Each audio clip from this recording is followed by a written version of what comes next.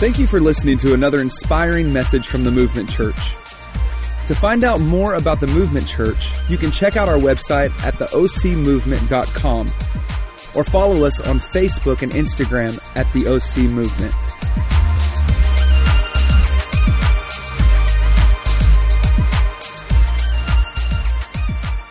I don't know about you, but I love summer. How about you? Yeah?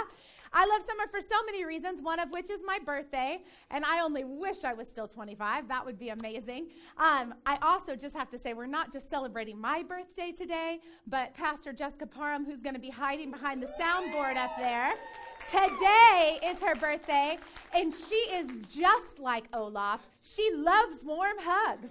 So if you could find her after service and give her a hug and tell her happy birthday, it would absolutely be the one birthday wish that you could meet for Jessica. She's going to kill me. Anyhow, I love summer. I love summer for so many reasons because my kids are off school in summer, which means that I do not have to make school lunches.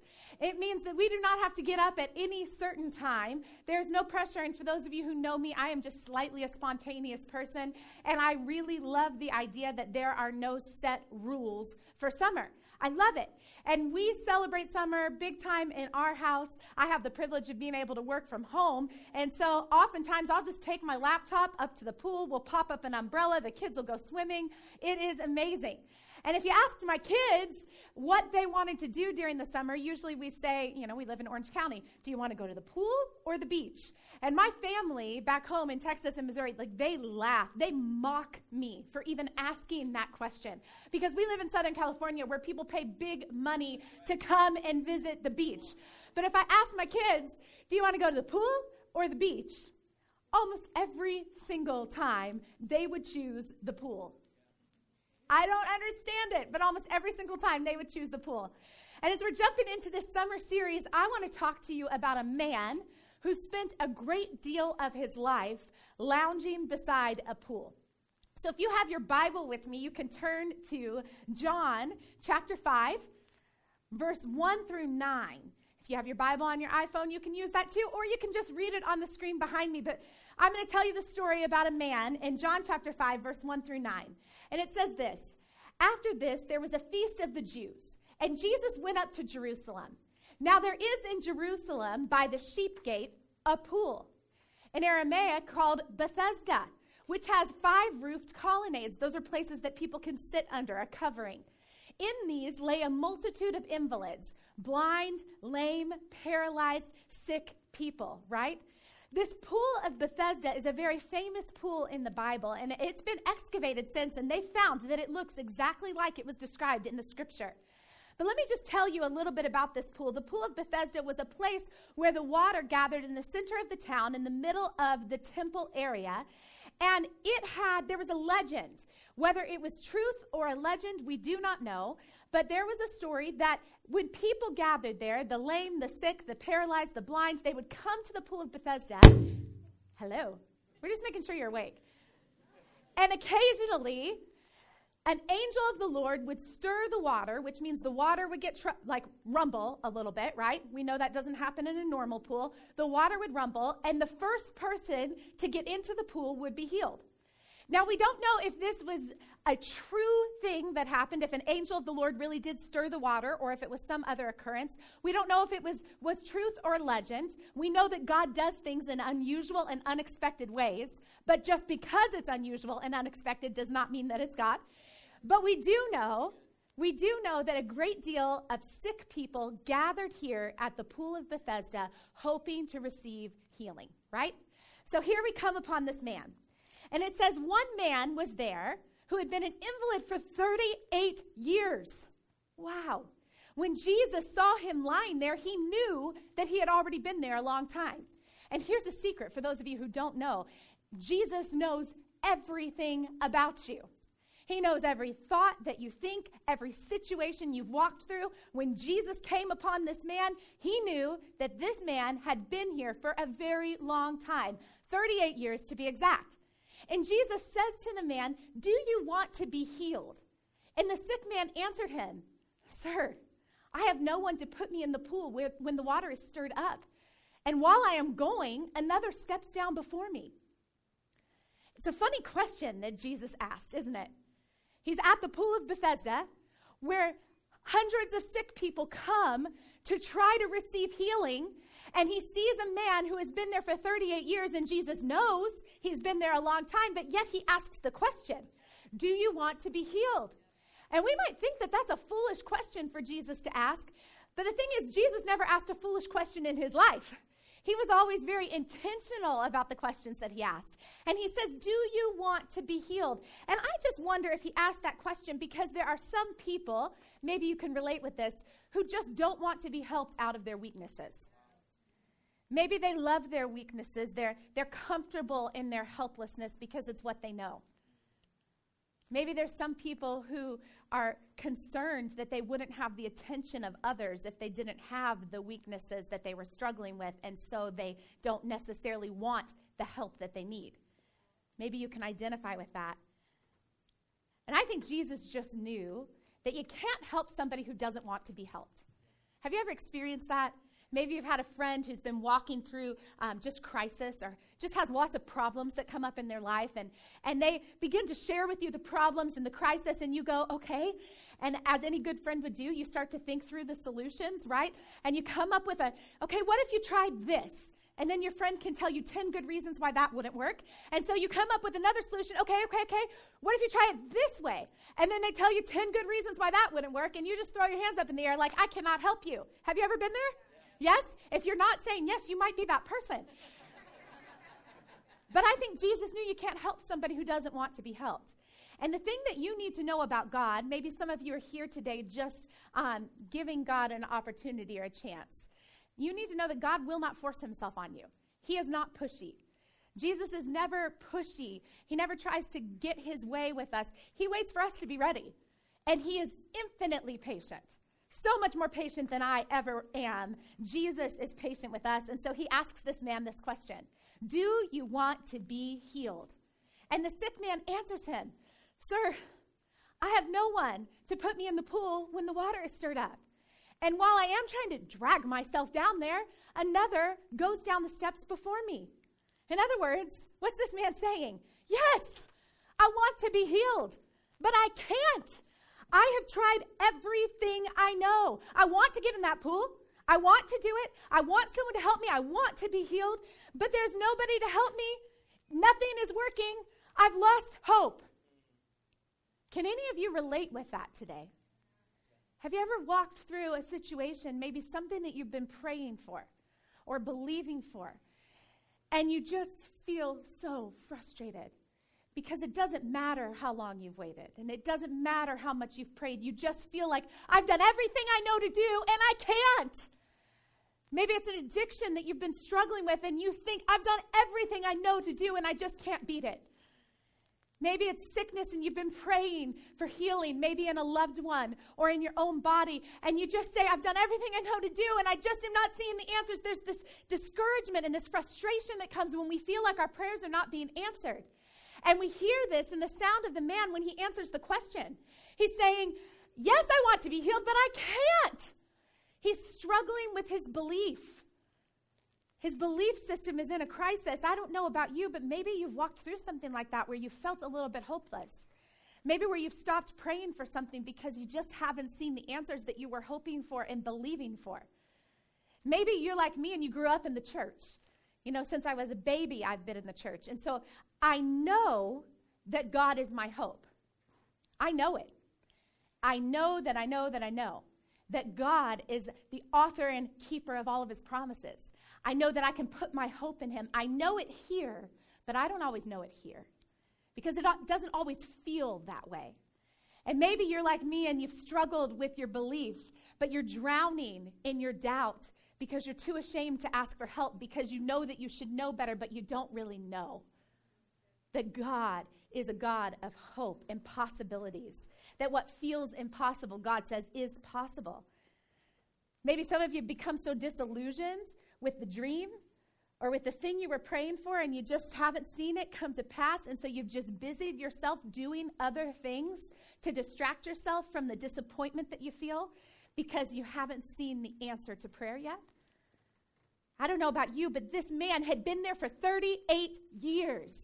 38 years he came to the pool of Bethesda just hoping to be healed. And then Jesus comes and he says to him, do you want to be healed? And his reply is all of these excuses. And I don't necessarily know why he made those excuses. I don't know if it was a pride thing, like I just want to be able to do this myself. Like I want to be able to drag myself to the pool and get in myself so that I can say that I did it. I don't know if it was a pride thing for him. You know, I have a friend who does not believe in God. And she told me that religion is for weak people. And I was like, yes, it is. Are you under the illusion that you are not weak? And she was apparently under that illusion. But we're all weak in some area, aren't we? But the Bible tells us that when we are weak, he is strong. When we know that, when we have a relationship with God, it's like getting in the pool on a hot summer day and having a chicken fight, but we're getting up on the shoulders of God, right? Because when we are weak, he is strong. I don't know if maybe the struggle to pray and to believe for what God could possibly do in your life is a pride issue. Maybe it's just something that you want to try to figure out on your own. And you don't want to let down your guard and possibly appear weak. I don't know if this man was struggling with a fear of having an expectation that something could change.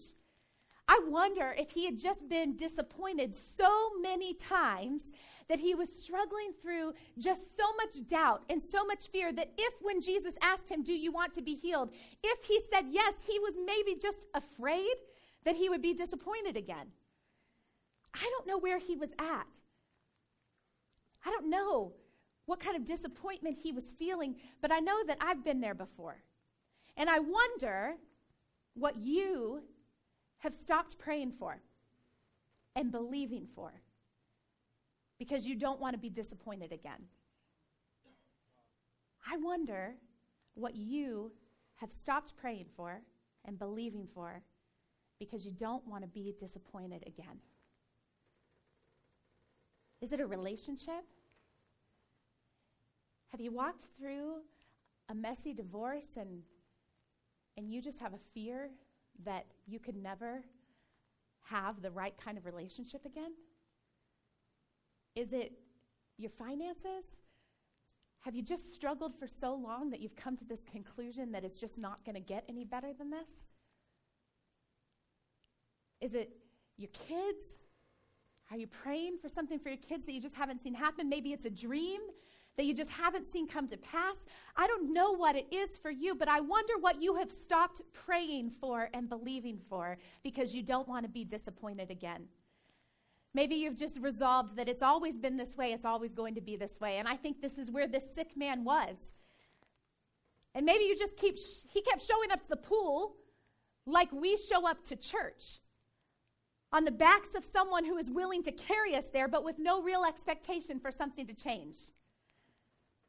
You see, this sick man had to rely on his friends to bring him to the pool of Bethesda every single day for 38 years. But I wonder if he just got to a place where he thought, my life might not ever change. And I wonder if maybe you might be here today on the backs of a friend who drug you to church, who said, you got to just show up, you got to give it a try, but there's no real expectation that this God that we talk about could actually do something real in your life. You see, this sick man does what nearly all of us do. He limits God's help to his own ideas. And he does not dare promise himself more than he conceives in his own mind.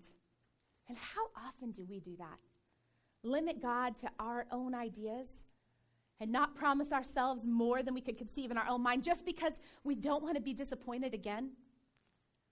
You know, there's a famous box called There's a famous book called God is Too Small. It's not a box. It talks about boxes. For many of us, we create a small God and we try to limit him to whatever box we try to put him into. It's what our understanding of God is based on. And I don't know about you, but maybe your box has been defined by a limited understanding of who God is. Maybe you just don't know the fullness of who God is. You know, when we moved to California, we started to make friends. We didn't know anyone when we moved here, and I was hanging out with some of my kids' friends' parents. Does it make sense? I think we were at the park having a play date, and I was sitting there talking to this woman who was opening up to me, as people sometimes do when you're a pastor, and she was opening up and just telling me about some challenges she was facing in her marriage. And I said, well, could I pray for you? And she goes, oh, no. Don't pray for me. There's so many more people who are in a worse place than I am. And I was like, God's not limited on prayers. They're kind of like unlimited. We can pray about it. And she's like, no. There's so many more people. I don't need you to pray about that. And I'm thinking, do you not know that God is capable of intervening in the smallness of this situation that you see? Because to him, it's just as important as the large things that you're comparing it to. I had another friend who was struggling. She had a lump that was removed, and she was worried and anxious about the diagnosis. And I said, well, let me pray with you. And she goes, no. There's so many people that are in the hospital that are dying of incurable diseases. You don't need to pray for me. Pray for them. And I'm like, I can pray for all of you. And she struggled with that whole concept because her limited understanding of God said God is only important in the big situations, not in the small situations. But God cares about the details of our life. Tells us in Philippians, don't worry about anything, but pray about everything. Sometimes we limit God to our own understanding. Maybe the box you limit God to has been defined by your past experience. Maybe you feel like, I've been let down before, I'll be let down again. Why should I even believe? Maybe the box that you limit God to is defined by your failures. And you feel like you don't have the right to pray for God to do something in your life because the lot you've been dealt, you deserve. Yet God doesn't look at your past. He looks only ahead at your future and says, I've got good things for you. In Jeremiah 29:11, he says, I've got good plans for you. Good plans of a hope and a great future, plans to prosper you and not to harm you. God's got good things for you, but maybe you've limited God by your own failures, feeling like you don't deserve to even pray for him to do something big in your life. I don't know where you're at, but I feel like so many of us come to this place where we just resolve, it is what it is. And I heard a great preacher last week say, it is what it is, but it's not what it seems. Faith would tell us, it is what it is, but it's not what it seems. Because you see what happened that day at the pool of Bethesda when this man had been laying there for 38 years. It is what it is.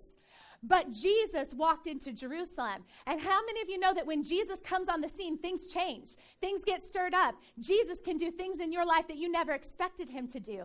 And so Jesus comes on the scene in Jerusalem. He walks in. He knows this man has been here. He says to him, do you want to be healed? The man gives all of his excuses. And then guess what Jesus does? Jesus says to him, get up, take up your bed and walk. And what happened? The man was healed, and he took up his bed and he walked. Get up, pick up, and walk. Everybody say, get up, pick up, and walk. And walk. Get up, pick up, and walk. When Jesus came on the scene, he brought the power of God into that place. And even though this man was discouraged, even though he was disillusioned, even though he had so many doubts, when Jesus came in and said, do you want to be healed? He then said to him, get up, pick up your mat, and walk. Get up, pick up, and walk. Why is that important? Because when Jesus said to this man, get up, it required a certain level of faith for this man to believe that the impossible could be possible. For him to get up off his mat and believe that he would actually be able to stand. It required faith. Faith is believing in something you don't see. That is the essence of what faith is, believing in what you do not see. But the Bible tells us that faith without works is dead. So as we're praying and we're believing for God to answer a prayer, it's not just the words of our mouth, but it's the action that's associated with it. So Jesus said to this man, get up. And in essence, what he is saying is get your faith to its feet. It's time to start believing in the impossible again. It's time to start believing that God does answer prayers. It's time to start believing that you're not too far gone, that you haven't made too many mistakes. It's time to get up, stir up that faith and expectation again for God to do something in your life. You know, there's a story in the Bible about a man named Abraham, and God had promised this man Abraham that he would be the father of many nations.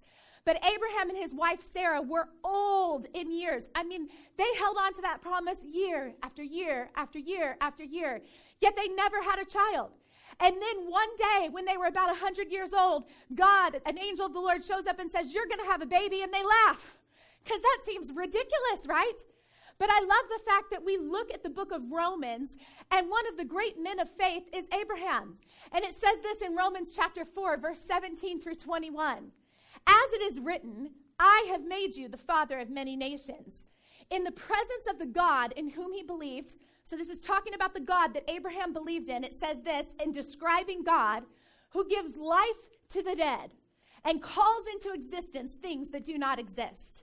Hey, listen to me. That sentence right there is describing who God is. It's describing his nature. It's describing what he's like. It's saying this is the God that Abraham believed in. Here's what that God is like. He's a God who gives life to the dead. How many of you have had a dream in your heart at one point or another and you feel like that dream has died? This is a God who gives life to the dead, calls into existence things that do not exist. The prayers that you once prayed, the things that you once hoped for, the dreams that are still kind of stirring in your heart, but you feel so discouraged that they might not ever happen. This is a God who gives life to things that do not already exist. And it says this, that Abraham, in hope, believed against hope. He was discouraged. He was frustrated, just like you and me. I'm sure there were multiple times of doubt when he didn't know if it would happen. But it says in hope he believed against hope that he should become the father of many nations, as he had been told. So shall your offspring be. He did not weaken in faith when he considered his own body, which was as good as dead, since he was about 100 years old. You guys, that's huge. He's about 100 years old and he's about to have a baby. He's looking at the circumstances and going, this is going to be a really big deal, God, because everything about my circumstances would tell me that this isn't possible. But it says he didn't waver in his faith. It says no unbelief made him waver concerning the promises of God, but he grew strong in his faith as he gave glory to God, fully convinced. Hey, fully convinced that God was able to do what he had promised. Fully convinced. See, Abraham had this confident expectation in God. He had a confident expectation. And what I'm not here to tell you is that this was a man who never struggled with doubt. I'm not going to get into his whole life story, but the man struggled with so much doubt. Many times he tried to take the situation into his own hands. But he just kept coming back to the fact that he believed in a God who had made him a promise, and he was going to hold on to that promise as long as he could until he saw God do something about it. And some of us need to get that kind of resolve in our spirit again. Just like Jesus said to this man, get up, we need to get up in our faith and begin to go, you know what? I am going to hold on to the promise that that dream could come to pass. I am going to hold on to my faith that my marriage can be healed. I am going to hold on to the promise that God is Jehovah Jireh, which means my provider. So no matter what financial crisis I might be in, he is my provider. I'm going to hold on to it. I'm going to get up in my faith again and begin to expect that God is the author and finisher of all of his promises. He keeps his word. And Abraham became fully convinced of this. Some of you are going, I don't know that God has given me a promise. Well, listen, the Bible tells us that faith comes by hearing, and hearing by the word of God. So if you don't know the promises of God, they're right here in this book. Begin to get to know them. Faith comes by hearing, and hearing by the word of God. And God wants to stir your faith and expectation that he actually has a plan for you. That he actually has good things in store for you, that the things that you're praying for, he hears your prayers. It's time to get up. But the next thing he said to this man was he said, get up, pick up your mat. What does that mean? It means this man now has to get up to his feet with faith and expectation that he is being healed. But Jesus does not leave it there. He says, pick up your mat. Why does he say pick up your mat? Because he's removing any fallback plan that this man might have. He's saying you're not coming back here tomorrow. You're not coming back here next week. You're not coming back to church next Sunday the same way you were when you came in this Sunday. Pick up that mat. He's saying pick it up. You don't need a fallback plan. You can step out in faith knowing that you are healed, and you do not have to come back to this pool again and lay down on this mat and beg. You are done. It's time to move forward. And I think some of us need to learn what it is to pick up. But maybe the reason that we hesitate to pray bold prayers is because we don't know what steps of faith these prayers will force us to take. Faith without works is dead. So when we get up in our expectation and we begin to let God stir our faith to believe for the impossible again, we don't always know what steps of action that will be required of us. And this man had to pick up this mat where he'd been for so long. And maybe some of us in this room need to pick up our mat. Stop staying in the place of doubt and discouragement and despair. Maybe it's time to pick up the mat. If Jesus says he's going to do it, I'm going to trust him. I'm going to rise up, pick up that mat, and move forward. Hey, listen, if you are believing for a breakthrough in your finances, maybe it is time to pick up that mat, to burn the fallback plan, cut the credit cards. Maybe it's time to start applying the word of God and the principles of God to your finances, to tithe, to bring the first 10% to God and trust that he'll do more with your 90 than you could ever do with your 100. Why? Because it's what the word of God says. Pick up that fallback plan. Get rid of the mat. Maybe some of you need to pick up the mat in your marriage. Maybe you need to stop saying, I'm praying for God to change my marriage, but every time that man or that woman, maybe it's time to just start honoring, to start preferring, to start loving, to start doing the things that are difficult to do when you're being treated poorly. It's time to pick up that mat, to quit saying that there's other options. Burn the mat. Maybe it's time, some of you in this room have adult kids, and you keep praying and believing that God's going to do something amazing in the lives of your kids, and yet they keep struggling, and they keep falling back on the same things. Hey, listen, maybe it's time to stop picking them up. Maybe they need to learn how to trust God and not you. I'm just saying you might need to pick up that mat and stop returning to the same place over and over again. Some of you are believing for a child. Some of you in this room have been praying and believing, and you're trying to get your faith stirred up. And to pick up the mat means I'm going to pick up that mat and say, I'm not going to stay in a place of doubt and despair. I'm going to pick up my mat. I'm going to get moving. Maybe you need to love on some of the kids in our children's ministry to teach them the truth of the Word of God.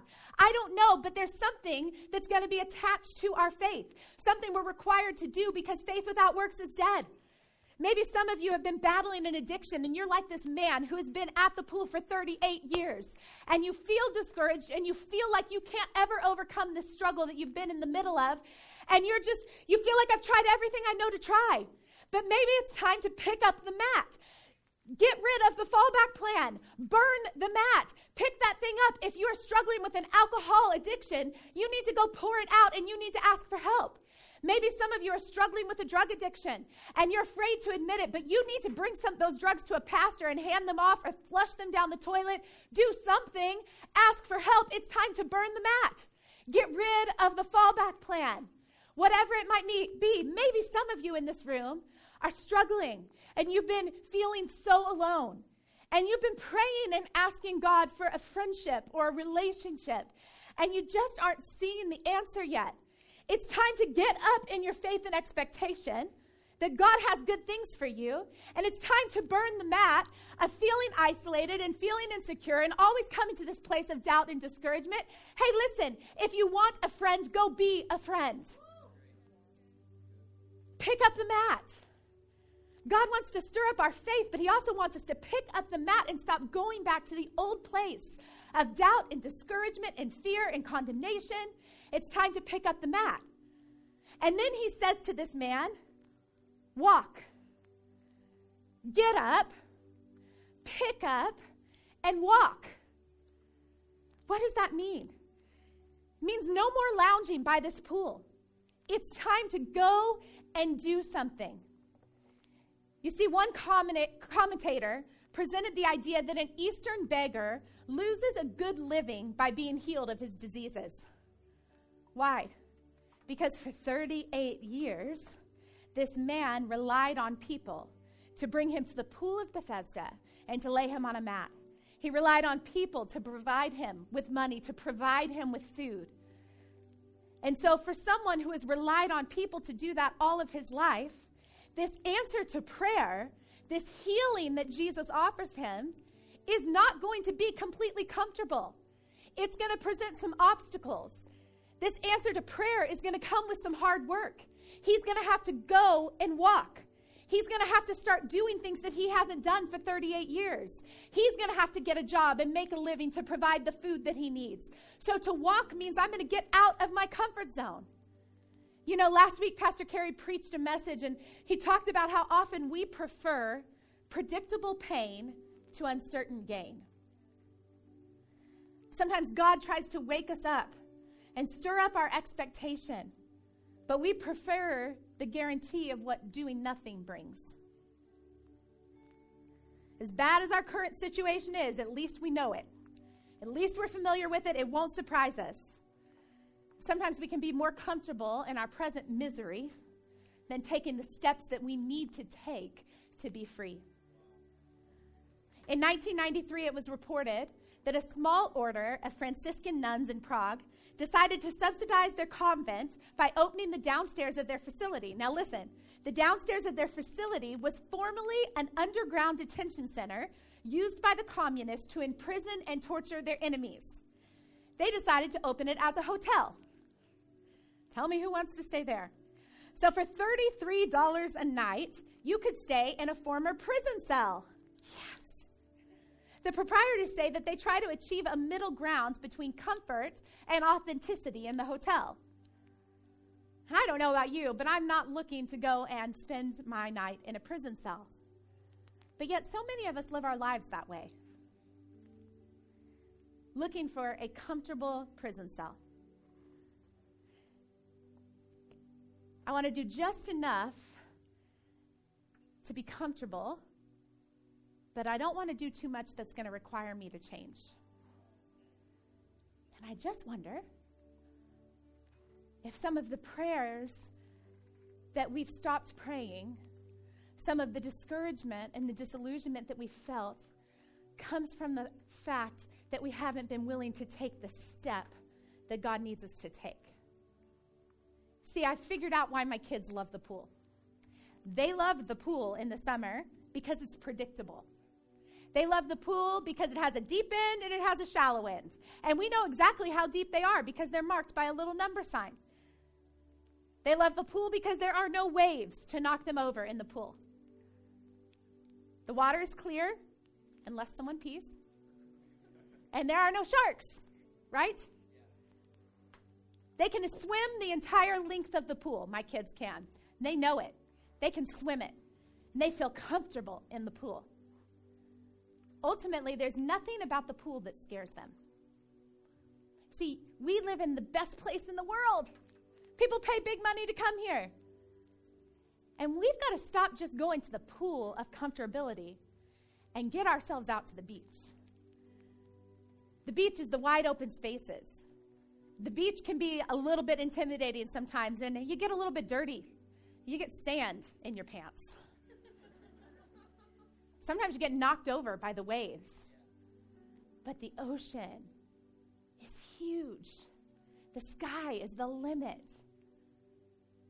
The water is full of exotic creatures that are amazing, experiences that we've never had. We've got to sometimes get out of our comfortability and get out there. But some of us come to church like we go to a resort to lay out by the pool. My kids love going to resorts. They lay by the pool and they put up that little flag on the chairs. Somebody comes running over. How can I help you? Some of us come to church that way.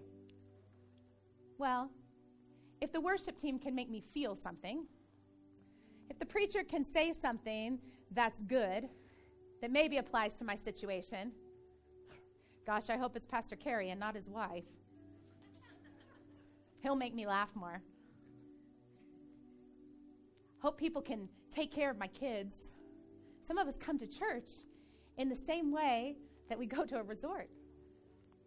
But yet God wants to get us out of that.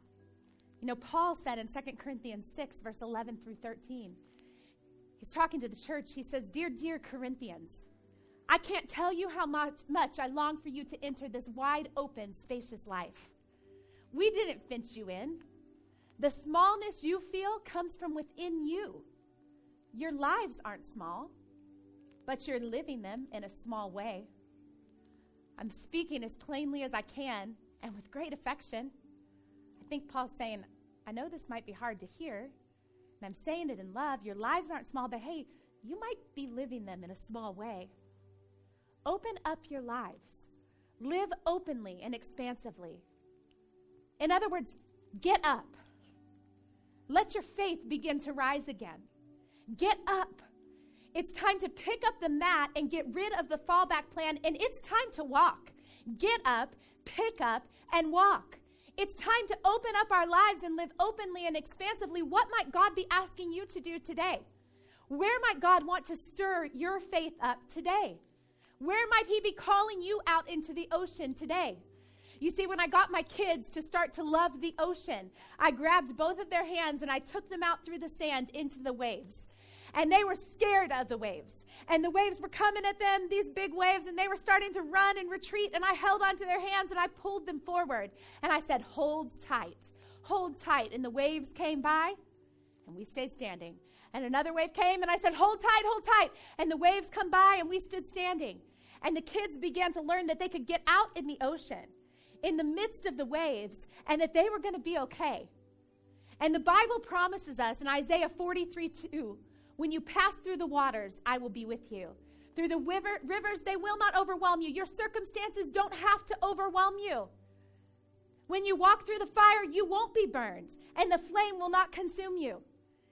Jesus is saying, I promise that if you will get up, pick up, and walk, I will go with you.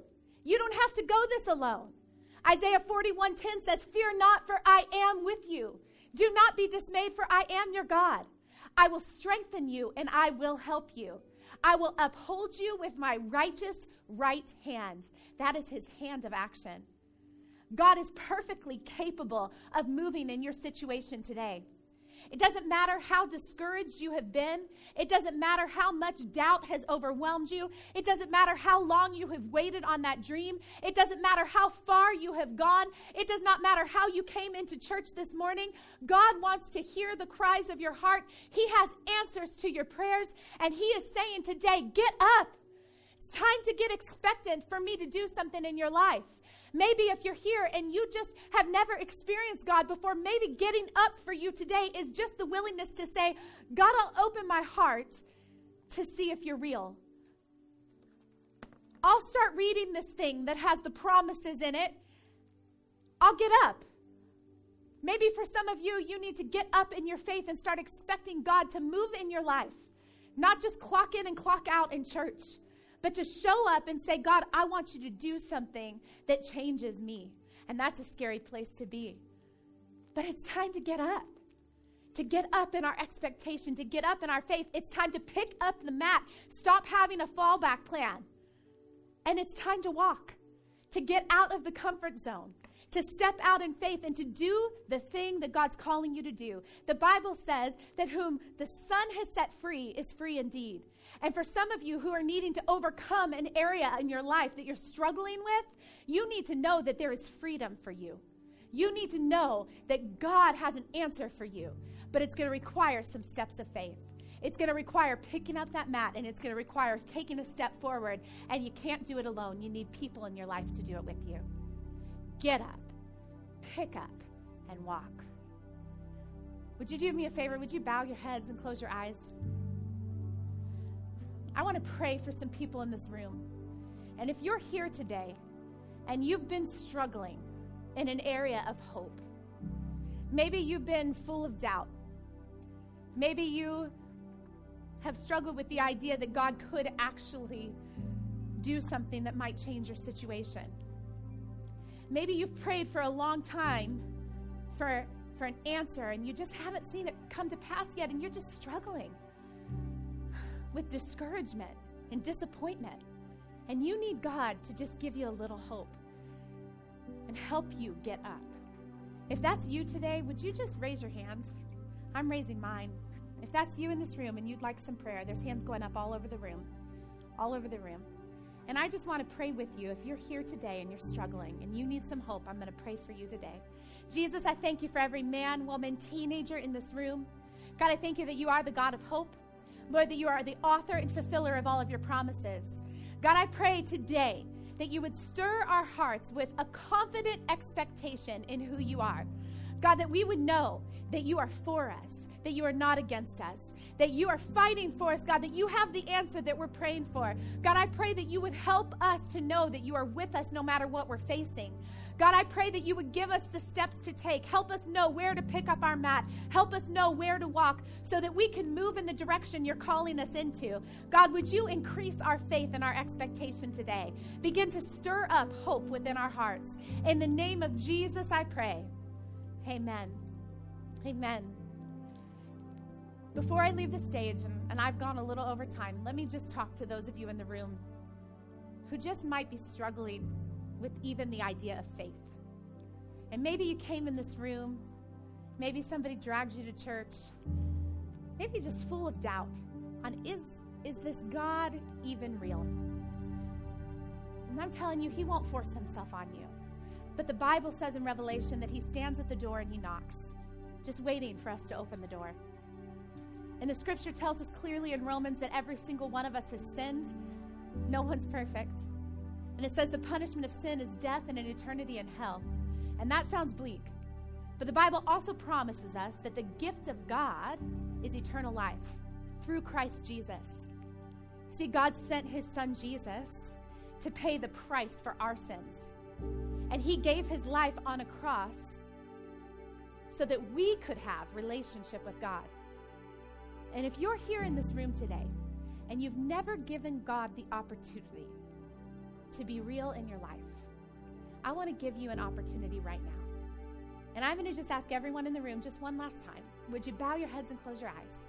And if that's you, maybe you are here and you've never surrendered your life to Christ. Can I just challenge you? Today's your day. And maybe you're here and you've just been running from God and you need to turn around and come back. I want to encourage you to pray this prayer with me, and you can pray in your own hearts. You don't have to pray out loud. But everyone in the room, if that's you, would you pray with me right now? Dear God, I know that you're real. I know that you sent your son Jesus to pay the price for my sins. I know that he died on that cross to save me and to make a way for me to have relationship with you. Today, I ask for you to forgive me. And today I make a decision to surrender my life to you. And all around this room, if that's you, would you just in your own heart say these simple words? Jesus, I give you my life. In Jesus' name we pray. Amen. If you prayed that prayer with us today, we are so excited to be a part of this journey with you. Please email us at info@theocmovement.com. And if you were not in the area, we would love to help you find another life-giving church near you. Please send us an email at info@theocmovement.com. Thank you again for listening to another inspiring message from the Movement Church.